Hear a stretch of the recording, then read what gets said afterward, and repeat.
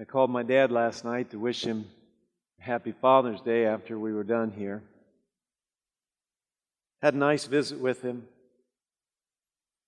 I asked him how much money or what percent of interest they had to pay when they refinanced the house to keep us in church school. My mom could hear the conversation. I don't know if they had it on speakerphone or what. She spoke up and she said, 14%. Had a nice visit with Dad, but before I left, I thanked him for being a great dad. Thanked him for sacrificing like that. And this is what he said. He said, I never thought of it as a sacrifice. What don't you do for your kids?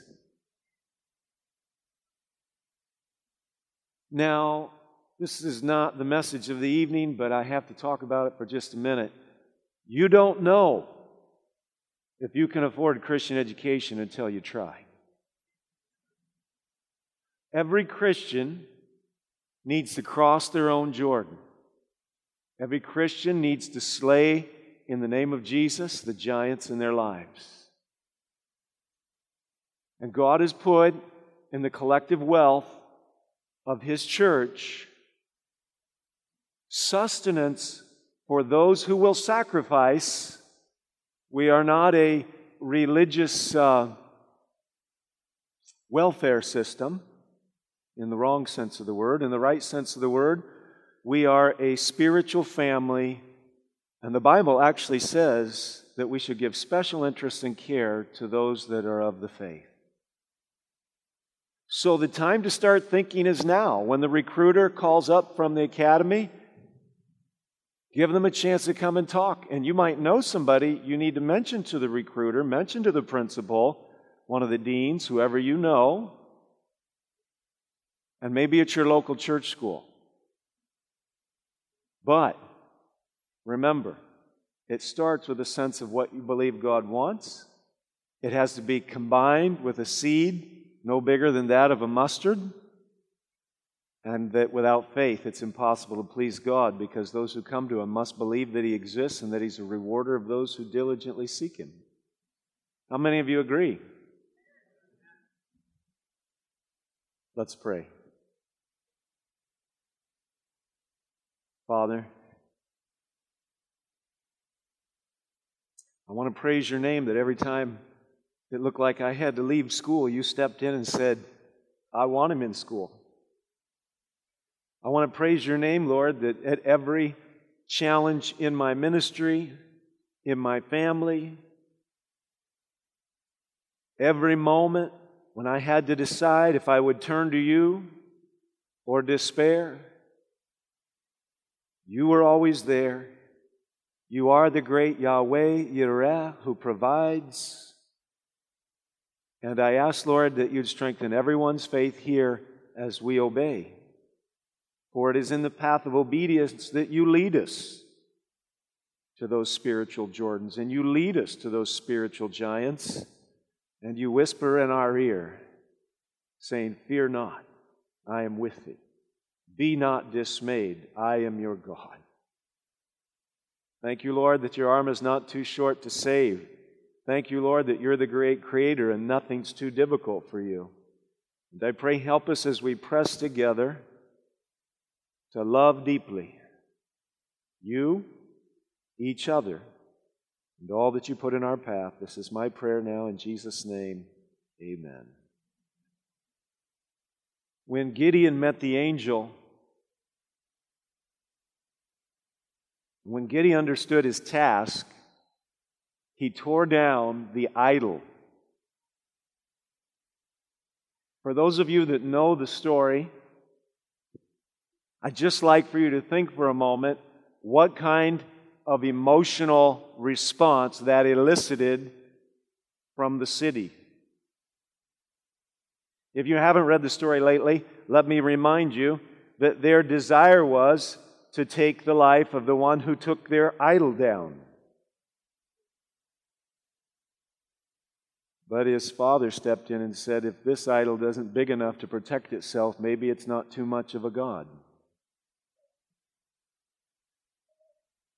So tonight I'm going to conquer in the name of the Holy Spirit, not on my own, in the power of the Word, in the preparation of prayer and seeking after Jesus to be our all in all. I am going to deal with a topic that requires a large heart, a deep mind, and a honesty of person that many have abandoned on the way because nobody's reminded them, or they've just that they need to be honest with themselves, and they've kind of tuned out the voice of Jesus, and instead they've accepted the collective voice of the church or something else. But you know, every once in a while I hear somebody talk about getting somebody back into church, and as if that's the ultimate goal. But I want to remind you, getting them back into Christ is the ultimate goal. Coming to church matters, let me assure you. I can't preach a sermon like I did two nights ago about Cheers for Philippi, the double-knotted church, and not remind you that being in the family, receiving the blessings, sharing the burdens, claiming responsibility for the execution of the mission, these are all things that the church does. So tonight, as we look at Christian standards in the 21st century and whether or not they've changed, I need to make sure you understand that at the beginning, the subject matter we're about to undertake requires a living connection with God to make sense, requires a living connection with God to apply, and it requires a living connection with God to know at what pace and what time and what place. I can't give you a formula for what I'm going to do tonight. I'm going to share principles. I'm not going to shy away from the topic because somebody might be upset like they were with Gideon. I'm going to be careful how I present the topic because I don't want to be cavalier and I don't want to wound anyone unnecessarily. Christians are men and women and young people of courtesy and nobility and dignity, but they are also people of the book, of principle. And it's important that we pray for wisdom so that we understand how much to move, when to speak, when to be silent. So I'm going to start by letting you know from the very beginning that legalism and obedience are concepts that can be confused with each other, but rightly understood, they're as far apart as the east is from the west.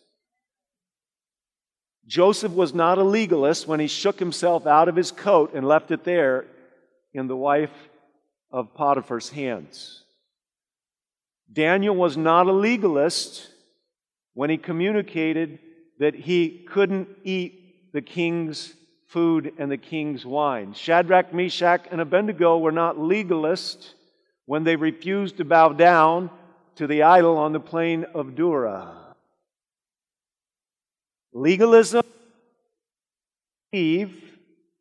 because you could be very worldly in the church and be running your own show and defining your own definitions and tuning the voice of God out, or you could be very conservative, if we want to use that word, and be running your own show and tuning out the voice of God, because legalism deals with issues of motivation, and motivation is something that God alone, along with you, if you're honest, can discern if the Spirit can speak. Our church is suffering because it appears that some topics are too delicate to discuss, and I'm not suggesting tonight that I'm going to touch on any or all of them. But I will say this, that if love is a high and holy principle, then you understand that sometimes relationships are strained and wounds are given, but it's inside the context of security that one does have my best interests in mind. But if love is mere sentiment, then the chief sin is to make somebody feel bad And our whole society, if you hadn't noticed, has trended very heavily over to the idea of making sure that we always feel good. Holy principle will lead us to treat people the right way. Unholy sentimentality will make sure that people feel good all the time when sometimes they should not. I can remember one of the first standards that was enacted in my life. It probably had been infused in a variety of ways, but I wouldn't want you to think that my mother, who didn't go to church and had embraced the habit of smoking and a few other bad habits in her early adulthood years, I wouldn't want you to think that she was a woman without standards. Very much of who I was before I ever walked through the door of a church school was created by her kind, patient, and persistent touch. I knew how to respect my elders. I knew how to work hard. I understood all kinds of things about life that common society and culture embraced in the 1970s when I was a boy. But I do remember one day after she picked us up from church school, and my sisters were in the car and a few friends because we shared rides. And I don't know what got into me, especially now that I was going to the church school, and I don't know if I was baptized yet or not, but there I was sitting in the back seat, and we were barely a half a mile away from the church, and I started singing, and the only problem was my singing was a mockery of my grandmother, who was past her singing prime. This is the grandmother that prayed me into this church. And I want to tell you, my mother, even though she had one hand on the wheel, spun her head around and her finger around, and I'm sure the car was about to stop, and no child wants the car to stop when it should be going. And she made it clear in no uncertain terms, really, two things. Number one, that my grandmother, her mother, was in uncertain terms to be honored and respected. And the second thing she communicated to me is that you don't sing religious songs like that. Take your Bibles tonight, if you would, and turn to the book of 2 Timothy. 2 Timothy chapter 3. 2 Timothy chapter 3, beginning with verse 1. It says in the New American Standard, "But realize this, that in the last days difficult times will come. Men, including women and children, will be lovers of self." And if we stopped right there, we'd know the prophecy of 2,000 years ago is coming and becoming more true day by day. Lovers of money, boastful, arrogant, revilers, disobedient to parents, ungrateful, unholy, unloving, irreconcilable, malicious gossips without self-control, brutal, haters of good, treacherous, reckless, conceited, lovers of pleasure rather than lovers of God, holding to a form of godliness, although they've denied its power. Avoid such people as these. Those who enter into households and captivate weak women weighed down with sins, led on by various impulses. And the last line of the segment we're going to look at tonight says, always learning and never able to come to the knowledge of the truth. Well, you know, Jesus told Nicodemus why that was. He said that it is impossible for one who's not born again to truly see the things of the kingdom of God. So I'm not going to be bashful tonight to say that if at some form your life is in rebellion, it's very possible tonight that the Holy Spirit, not me, the preacher, that the Holy Spirit might pluck a chord that resonates with a sour note. It's not my intention. I want to respect all people. But because I've been a pastor for almost 30 years, I realize that some of these wonderful saints can turn into some of the nastiest sinners when you touch things they don't want you to touch. And I wish I didn't have that to say, but I can remember being cussed out in the parking lot of Indiana Academy one time. And I've been in some other situations before where the cuss words were never said, but the animosity in the heart and the verbiage flowing from the lips maybe ought to have gone ahead and crossed that line. Turn in your Bibles over to 1 Peter chapter 2. 1 Peter chapter 2, looking at verse 12. I don't want to have a negative message tonight, and I don't believe I need to. So let's start out with an admonition from Peter the preacher. He says in 1 Peter 2:12, keep your behavior excellent among the Gentiles, so that in the thing in which they slander you as evildoers, they may, because of your good deeds, as they observe them, glorify God in the day of your visitation. Now, I'd like to give you the advice I give all the people that work very closely with me.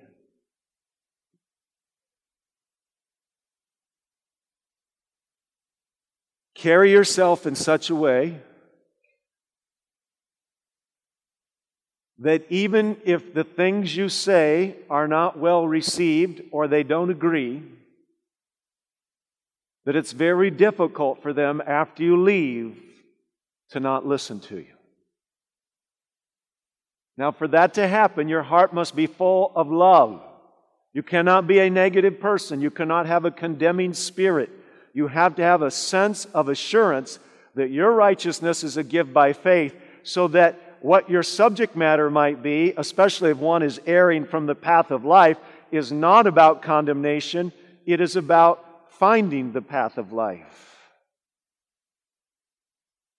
It's important that we are positive, sweet, cheerful, gracious, and socially aware people. If we are not like this, we have no right engaging in anything that I'm talking about tonight.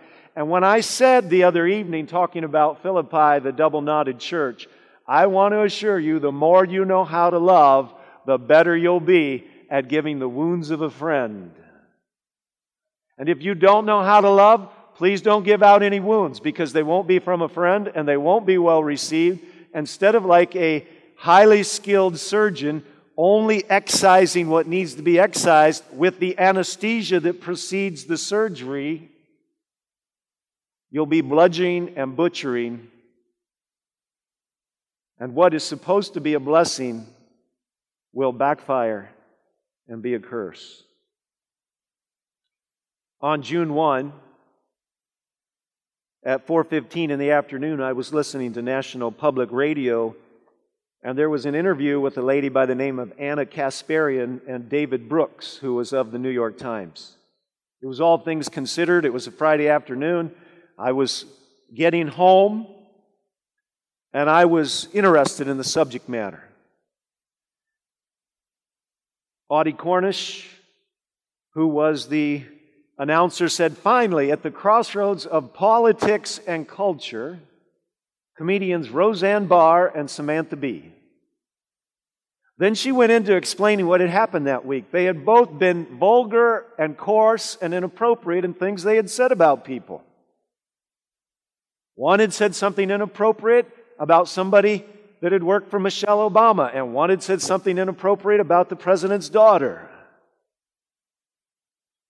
Audie Cornish comes back on and she says, now the president hasn't defended Barr, but he says B should be fired. And then she looks at David Brooks from the New York Times, I'm sure, and she says, David?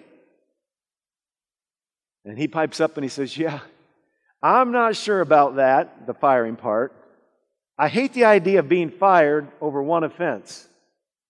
But I do think what's happening is sort of a good thing. I think the big story of what's happening is that we are re-norming.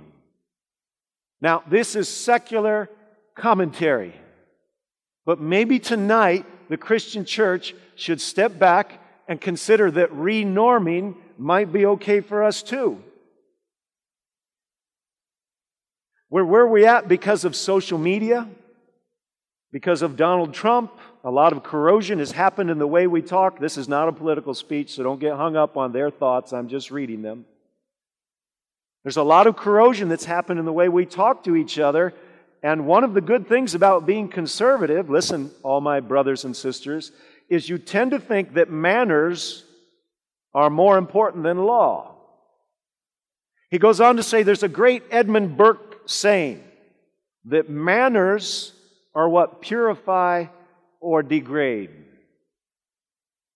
Now, this statement from Edward Burke is not out of the Bible, but it probably has been a commonly held sense of American character development through the years, that what's in the person is more important than the outward controls on the person. We would call it character. We would call it internal modulation instead of external pressure. He went on to say, manners touch us every single day and really determine the shape of a society. And our manners have taken a bit of a hit because of Trump and social media, and now we're trying to set some new laws. And when you say words like Samantha Bee used, and when we say something like Roseanne said, which is far worse, listen carefully, friends, that didn't just emerge out of nowhere. You have to walk through a lot of doors until you get to that spot. You have to have a general corrosion of manners to get there as a society, and now we're trying to draw that back.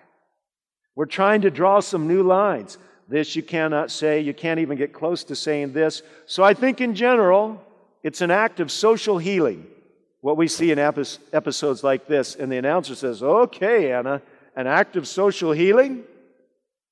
I need your response to this because it feels like roadkill. Feels like pop culture roadkill is what happened this week. And the last line is by Anna Kasparian, and she says, the discourse in this country is outrageous.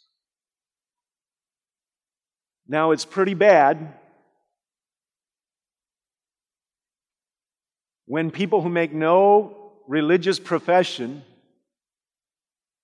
are decrying the degeneration of the culture in which we're living. The problem is the liberty of self-expression wars hard against the restraint and nobility of self-control.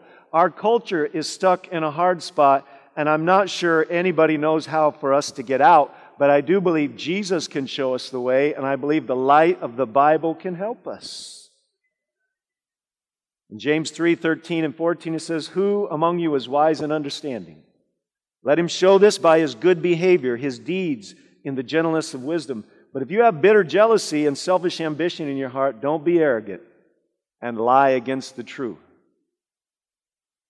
So I just want to make sure, as we're pressing in here, that there wouldn't be any Adventist atheists in our midst who are just cultural and they love the fellowship of all these wonderful people, but when the Spirit speaks, if it says the wrong thing, anger is the outcome, not submission to the renorming of the Spirit.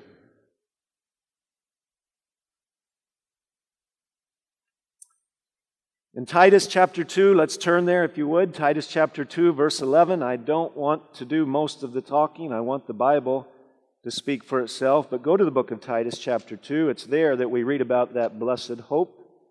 Titus chapter 2. I want you to know that most of the Pauline epistles are written to renorm the behavior of the churches. Most of what is written by the Pastor Paul is about behavior modification. And yet, we seem to be very comfortable with ignoring that component and thinking that whenever behavior is discussed with any specifics in the modern age, that it's legalism. Titus chapter 2, starting with verse 11. It says, for the grace of God has appeared, bringing salvation to all men, instructing us to deny ungodliness and worldly desires, and to live sensibly, righteously, and godly in the present age, looking for the blessed hope and the appearing of the glory of our great God and Savior, Jesus Christ, who gave himself for us to redeem us from every lawless deed and to purify for himself a people for his own possession, zealous for good deeds. These things speak and exhort and reprove with all authority, and let no one disregard you. We have the contrast of lawless deeds and the beautiful holding up of righteous deeds, and we are to encourage each other. And if we were to reread Hebrews chapter 10, we're to stir each other up to these good things. There are dynamics that shape the character and the culture of who we are that Jesus wants the world to notice. Now, I want to give you an important principle that won't surprise anybody, but I need it to be emblazoned on your mind. And it's very simple, 3 words. Doing is becoming. Could we say this together? 1, 2, 3. Doing is becoming. Now, we know it's true. Some of you learned the computer language of BASIC back in the 80s. And you could sit through all the lectures of the professor, but until you sat down in front of a computer and you tried to write some code, you didn't get it. And when you finally got some of those syntax errors, 100 times over, and you were ready to pull your hair out or smash the computer, eventually the breakthrough would come and you would never forget that component of programming again. Before Michael Jordan was a superstar on the court, he was doing to become off the court. Before you offered a fantastic 3, 4, 5-course meal to somebody that you felt was worthy of that kind of honor, you practiced a whole lot with a few bloopers here and there. What it's important for us to understand is, as Pastor Mark Howard so powerfully put it on Sunday morning, is that if you're not careful, you'll come under the dominion, I'm putting it in my own words, you'll come under the dominion of your own wrong desires, and the chains that you forged will be the hardest ones to break out of, because doing is becoming. Paul says in 1 Corinthians, don't be deceived. Evil company corrupts good habits. Awake to righteousness and don't sin, for some do not have the knowledge of God, and I speak this to your shame. Take your Bibles and go back to the book of Hosea in the Old Testament. Find the books of Jeremiah and Lamentations and Ezekiel kind of in the middle, and go past Ezekiel to Daniel and then to the first of the minor prophets, the book of Hosea. In the Old Testament, past Ezekiel and Daniel, and you'll be in the book of Hosea. And I want to go to Hosea chapter 5. And I'm going to look at this in a few different translations. So we'll start with the New King James, Hosea chapter 5, verse 4. It says in the New King James, they do not direct their deeds toward turning to their God. So they're not turning to God. They're not turning their actions to God, for the spirit of harlotry is in their midst, and they do not know the Lord. Now I'm going to read it out of the New International Version. It says, their deeds do not permit them to return to their God. A spirit of prostitution is in their heart. They do not acknowledge the Lord. But I do like the version of the Bible I'm preaching out of, and that's the one we'll end on here. The New American Standard says, their deeds will not allow them to return to their God, for a spirit of harlotry is within them, and they do not know the Lord. It says there in chapter 4, verse 17, Ephraim is joined to her idols, let him alone. Now let's go to the New Testament and see if it corroborates the old prophet's statements. Romans chapter 6. I want to go to Romans Because the idea of obedience is very much in the heart of Paul. It's a grace-empowered obedience. It's not a grace-earning obedience. And there's a huge difference. Romans chapter 6, verse 12. It says, "Therefore do not let sin reign in your mortal body so that you obey its lust." There's that dominion. It's a dominion of the habits we create for ourselves. Satan is a very slick dealer, and he knows if he can get us to go down the wrong path doing lawless, unrighteous deeds, eventually he can just step away and we will direct ourselves to doing lawless, unrighteous deeds.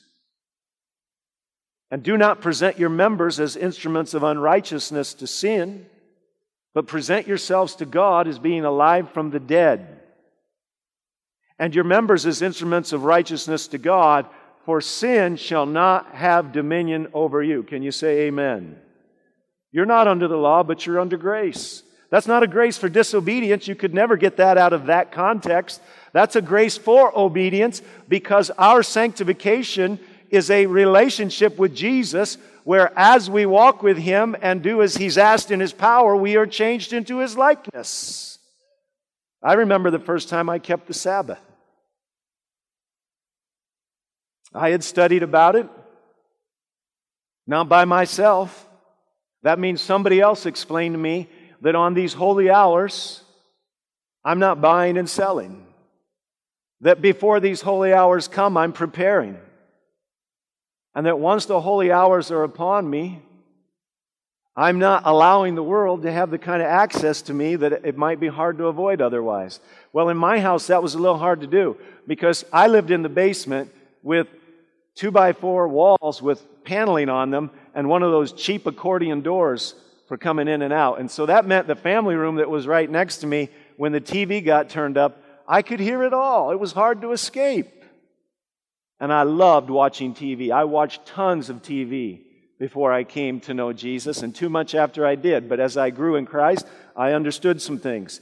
But I'll tell you what, that first Friday night, when that show came on that I watched every Friday night, I stood there at my door and I had to make a decision. The lust of the flesh was warring against the knowledge of the truth. And as I stood there and prayed, Jesus gave me the victory, and I didn't go out and watch it. The old amen was right. And I want to tell you, the next Friday night, it wasn't half as hard. And if somebody were to tempt me now with the same kind of thing, I'd say, "Are you kidding me? You could never tempt me with that anymore." God has set me free. I have enjoyed the wonderful sanctuary of time that comes with the Sabbath, as I can relax with Jesus. Now, in my line of work, I don't relax a whole lot on Sabbath.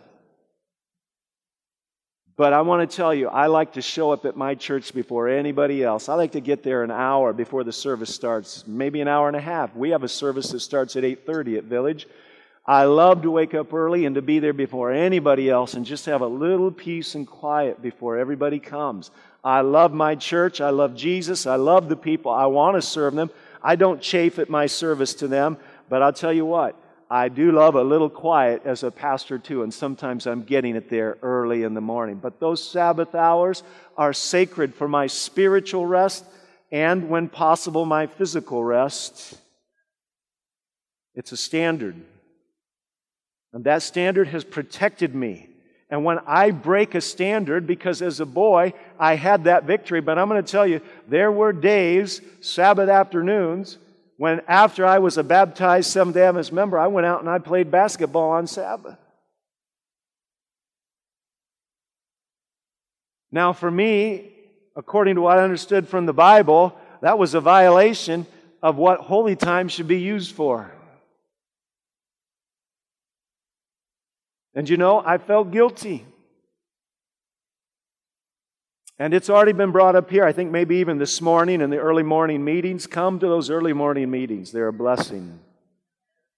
But you know, guilt is spiritual pain that precedes spiritual injury. And just like a person who still has the nerves in their fingers, as opposed to a person who has leprosy, You know, the reason their fingers fall off partially is that they lose their feeling. Hansen's disease is a deadly thing because you lose your sensitivity to what hurts. And you wound yourself, and the body can't keep healing itself because you keep wounding it faster than it could heal. When I have standards, I have protections. When I violate those standards, I experience spiritual pain. That spiritual pain is called guilt. I can either go, as was said in the early morning meeting this morning, and I'm re-echoing tonight, I can either go to Jesus and be liberated from my guilt, my pain, or I can learn to callous my heart and keep doing what I want. And maybe I start sounding like Paul's admonition to Timothy, if I do it long enough, I can have a form of godliness without the power. But I want to tell you, pastoring is the worst job in the world to be an actor, because if you're an actor in this job, you are ahead of the pack on committing the unpardonable sin.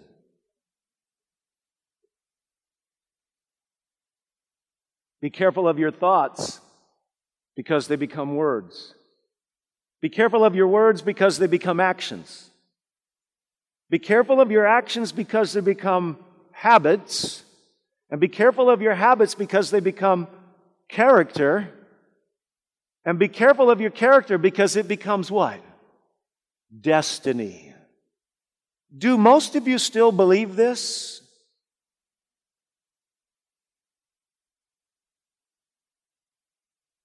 I want to assure you tonight that standards are what protect values.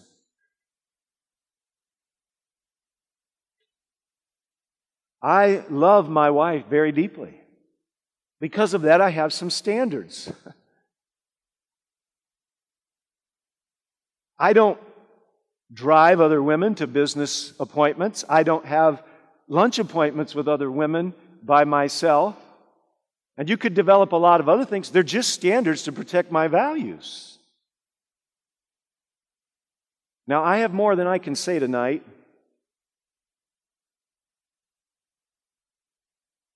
So let's grab a few illustrations and see if we can figure out what to do. This is a real life one. Came to me recently. There's a man who's attending your church. I want you to think about what you're going to do. There's a man who's attending your church. He's not a member of your faith. And someone in the church dies that he had started to bond with. The man wants to do something to help. He knows there's going to be a funeral dinner afterwards. And he's already heard about pigs and shellfish and snakes and rats and mice. Oh, that's not a temptation to us. But he doesn't realize that the corporate meals that are held at your church are vegetarian. So he goes home and he makes a dish out of turkey because he knows that's clean. And he brings it to be served.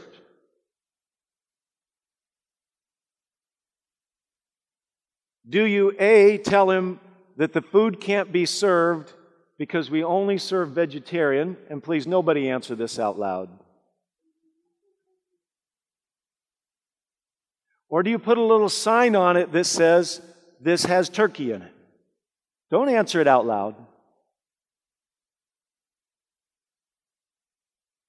Now, before you come to your final conclusion, I want you to remember they brought a woman caught in adultery and laid her at the feet of Jesus. They had every legal legitimacy to snuff her out, except Rome was in the way.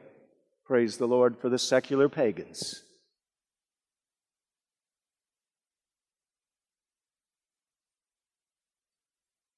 Jesus did not excuse what she was doing. He did understand they had done worse by setting her up.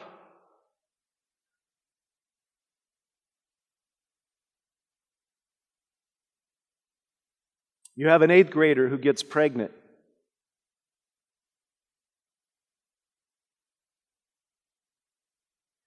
Everybody knows, especially, she has no dad in the picture, and her mom doesn't hardly ever attend church, but Grandma and Grandpa want her there badly. Grandma and Grandpa understand she won't be able to keep coming. But after months of being away, and after support from them that it's wrong, they do bring a request to the school board, and the request is, would it be possible that she could march on the night of the 8th grade graduation? I want you to think about them. These are two very real situations. I'm going to tell you how they both turned out. The man who brought the turkey to the funeral dinner was refused the privilege of giving his offering of compassion, and he never came back to the church again.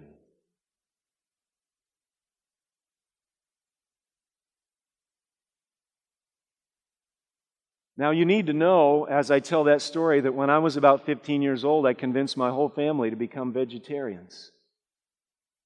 Even my dad, to his credit, ate a lot of vegetarian meals.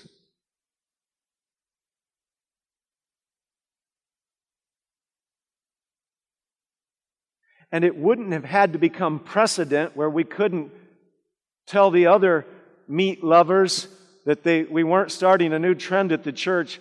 It probably would have been a whole lot better if they just would have stuck a little sign out there, knowing that nurturing that soul was a whole lot more important in this case than degrees of the health message.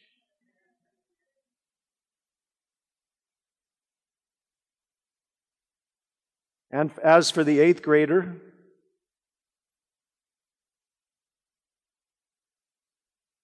the school board really felt that after months of being separated from her friends, the high price of poor decisions had been understood, and that a redemptive memory could be left in the mind of the young woman if she was allowed to walk down the aisle and get a diploma. The dangerous thing about a discussion of standards is that there are people who think that meeting the standard is the main thing.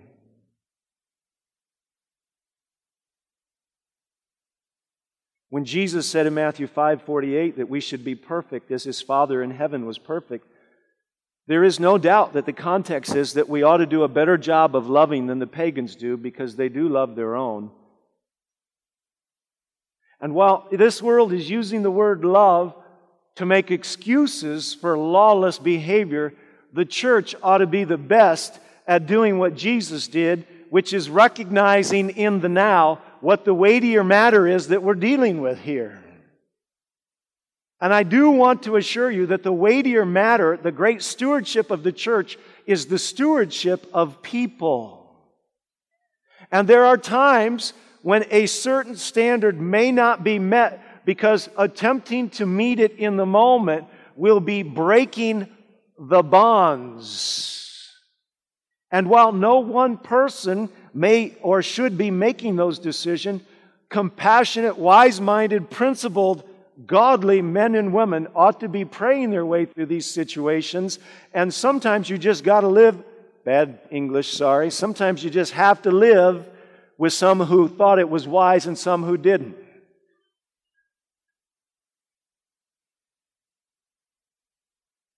I have some standards, personal and pastoral. Some of them aren't even moral. They're just good. Like if I'm talking to you, I try to give you my undivided attention and not greet 6 people that walked by while we were talking. I may, because they're trying to get my attention, do something like this, but if I'm standing with you, one of my standards comes directly out of the Sermon on the Mount that I'd like to give you, what I'd like from you when I'm talking with you, and that's my undivided attention. But I have more controversial standards. The sad fact of the matter is that when I was taught them as a teenager, they were not really controversial. They're only controversial now. So could we pick a few of the really hard ones out and talk about them?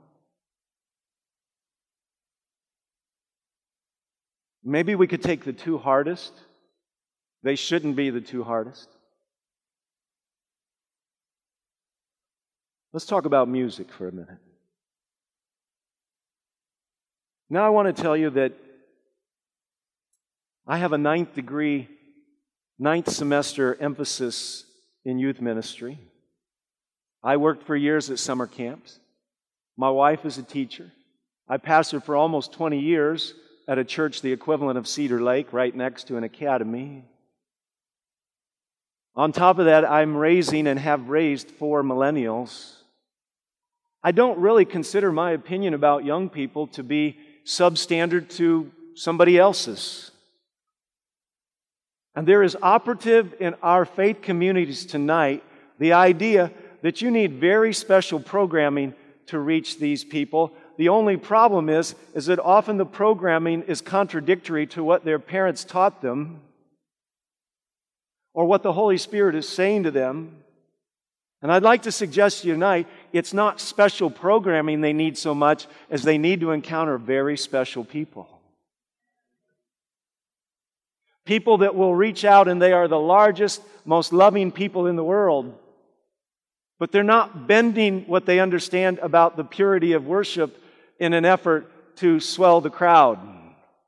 Now, having said that, I surely hope the music in our churches is alive. And by that, I don't mean artificially like the world tries to do it. You can manipulate it. You can engineer it. There are companies that do that. But boy, it's sweet when somebody who loves Jesus is singing, "'Tis so sweet to trust in Jesus."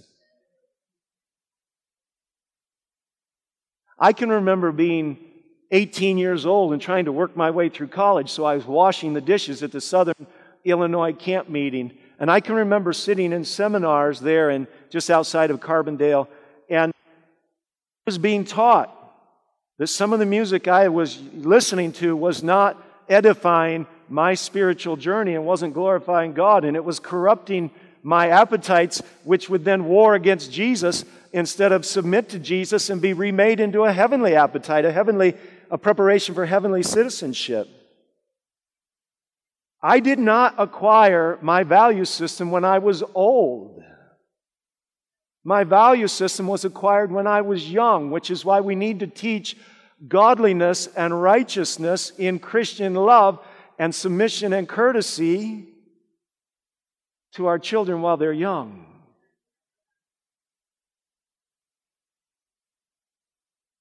I listened to WLS, which wasn't always a talk radio show. It was an AM channel that would go all the way down to Peoria, Illinois, and I fell in love with rock and roll music. I know what the world's music sounds like, and I've got to be really careful because I'm not out to divide a church or create a problem over music, but wisely and patiently, I want to move my people, God's people, to a place where the minister of music, like we had up here before I got up here tonight, is a dedicated, deep, spiritual guardian of the flock, and what they do in emotion and word is preparing them for what they'll hear when I stand up here and break the bread of life with them.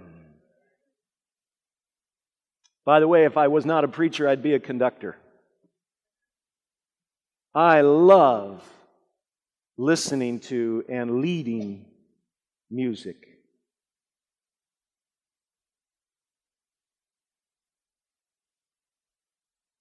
I'm going to take one more sensitive now.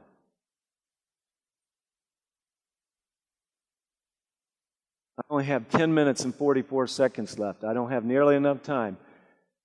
But I'm going to do this. I'll tell you folks, our scripture reading tonight, every answer to the question was no. Does light and darkness have any agreement? No. Does Belial and Concord have any agreement? No. Every one of those things. We don't think enough in the New Testament era about Paul's admonition to this very troubled church when he says, come out from among the unclean things and don't touch them. It's hard today to go buy groceries and check out without the uncleanness of the world accosting your senses, especially if you're a man.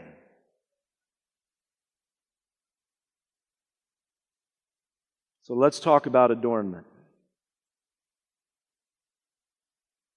I won't go into the stories. Yes, actually, I will. I was a newbie, so green behind my ears, I didn't know what I was doing, but I was learning fast. One of my elders said, I've got somebody ready for baptism. I want you to come over and clear them. No problem with that. Praise the Lord for godly elders. The only problem was this elder must not have done all the Bible studies. And this young man on his way to becoming an ordained minister should have known you never wait till the Thursday night before the Sabbath baptism to do the clearing study. It ought to be way in advance. So I show up, and I'm thinking to myself, did this elder not talk about modesty? And I'm not talking about tight, low, short, high.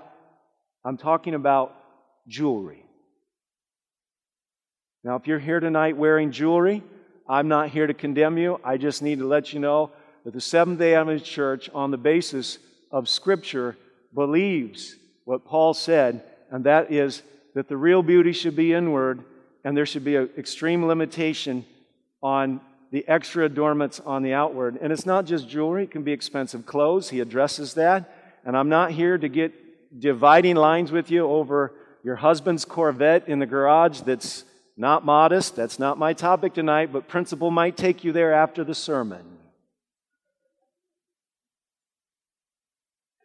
So finally, she brought it up. I didn't even have to. And I explained to her that I represent the church, and this is what the church believes, and I don't really feel like I can baptize you until you understand what we believe about this practical issue. Now, those very words heard by certain ministers will sound like blasphemy, except for one thing. I'm standing on the shoulders of hundreds and thousands of godly men that have come before me, and they brought the cross into the practicality of life in the very same way for decades, yea, more than a millennium before me.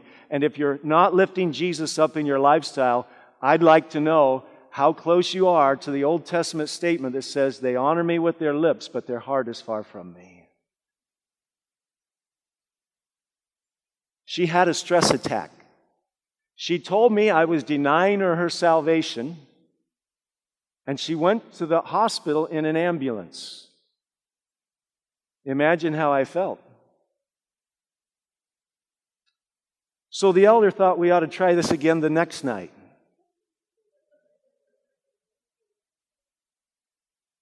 Like I said, I didn't know much.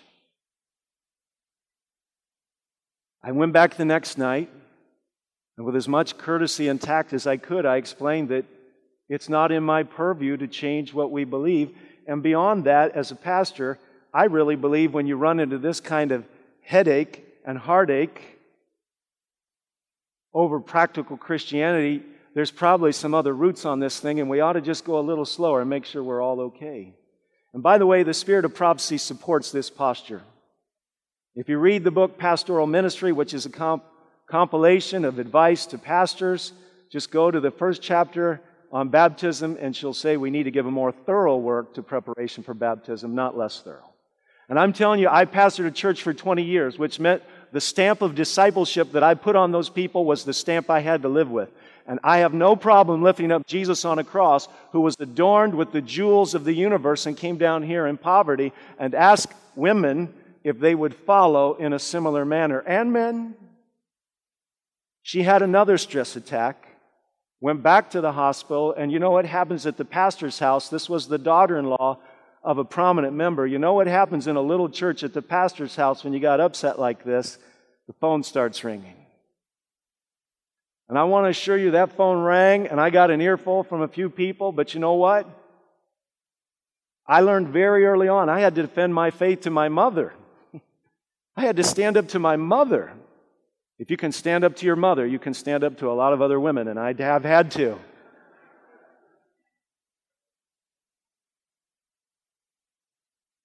Long story short, hidden behind this sword point was a very unholy life. And 6 months later, she left her husband. And before I left that district, the people who chewed me out called me up and apologized to me. And they understood there's practicality in the practical religion and the practical cross-bearing of Seventh-day Adventist men and women. Marilyn was the second woman. Marilyn came to church after we studied the topic of jewelry, and I'm convinced Marilyn put every bit of jewelry she had on every Sabbath to see if somebody would be rude to her about it. It was a little bitty church. They all knew each other. It was my little Philippi, Monticello. This may sound like heresy to you, but I think it was the right thing that they did. Since they all knew, and since everybody understood this was a discipleship journey, they even invited Marilyn to have some upfront positions at times. And I can remember when I sat down for the clearing visit with Marilyn, she said, "Pastor, I agree with everything your church teaches except jewelry." And I thought, oh boy, here we go again.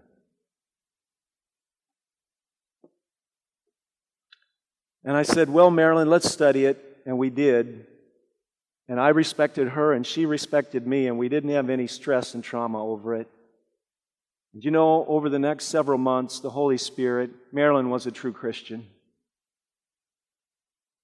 It slowly came off, and when she finally heard I was leaving the district, she came up to me and she said, "Pastor, would you baptize me?" And I said, "Marilyn, are we okay? Do you understand this?" And she said, "Yes, Pastor." And she's still serving in that church today. And then there was PJ. PJ was a realtor, a successful woman, and she had a non-Adventist spouse, as did Marilyn. And I never even had a clearing visit with PJ, but I remember her meeting me in the hall of the Cicero Church, and she said to me, "Pastor, I've been thinking about this, and I've even talked with Larry about it." And she said, "Pastor, you know why I wear this stuff? Because I like how it makes me look. I could have fallen over." This was a very humble, honest, professional woman, the first woman who ever said that to me, and I was so glad she did, because at the root of some of these things are some very simple and denied sentiments. And then there was Edwina. She was a young woman, my age, so she was in her early 30s. And she had been teaching Sabbath school in that little Monticello church for years, and every week she came decked out.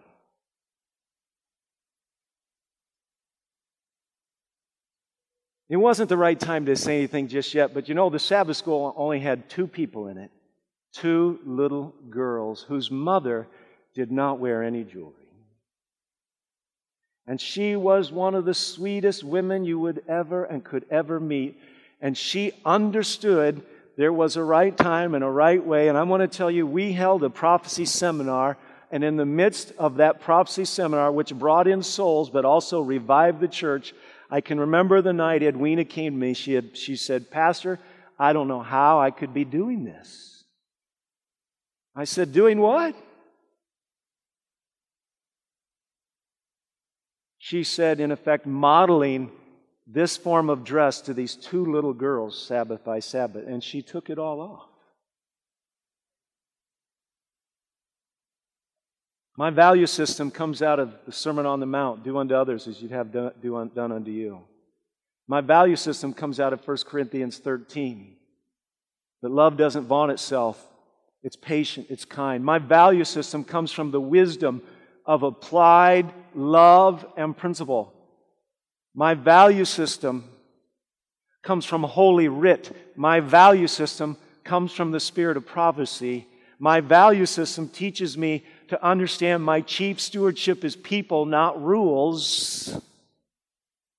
But my value my stewardship of people and my values and my standards, understand that my standards protect values. My standards protect relationships with the ones I love and the ones who love Jesus, with my walk with Jesus. And when there's an idol in somebody's life, whether you can see the wound or not, and I haven't talked about myriad scores of other entertainment. People are sitting around with their phones. Some people's idol is Facebook. I don't even want to begin to make a list because I'll leave something off, but the Holy Spirit will talk to you if you want to hear. It's betel nut in Papua New Guinea. It might be coffee in Michigan. It might be liquor. I don't know what it is. It might be pornography or immorality. But I want to assure you something. No matter where you are, Jesus loves you, but He loves you too much to leave you where you're at. He's going to take you to higher ground because the deeds of righteousness that He empowers you to do and the laws and rules that protect your relationship will only set your spirit free. And I want to tell you something. I do want to see Jesus, and I don't want to be encumbered while I have this awful and awesome responsibility of letting people know that the hour of judgment is upon us. It's a vindicating judgment. God doesn't want to condemn anybody, but it's coming to an end. And when it comes to an end, and we could have a whole series on this. But I'm hoping that you listen to me like Bereans. I'm hoping you don't go out of here and twist something I said. I'm hoping that if the Spirit plucked a cord in your life, that you understand you need to take that up with the Spirit. Because I don't believe for a second that rules are more important than people, but I don't believe they're opposites. I've raised 4 children with a set of standards. They love and respect me as their dad. They're not living by all of them, but I'm managing my little household. Hopefully in the same wise way, I'm managing a larger household of faith. And there's a right time and a right place. And there's a wrong time and a wrong place, but I do know this. Jesus said, if any man would come after me, any woman, any child, let him take up his cross, deny himself, and follow me. I echo the sentiment on behalf of the Master. If He's speaking, let Him speak. If you're okay, let it be okay. Just don't lie to yourself. Be humble, be honest, and be free. This media was brought to you by Audioverse, a website dedicated to spreading God's Word through free sermon audio and much more. If you would like to know more about Audioverse, or if you would like to listen to more sermons, please visit www.audioverse.org.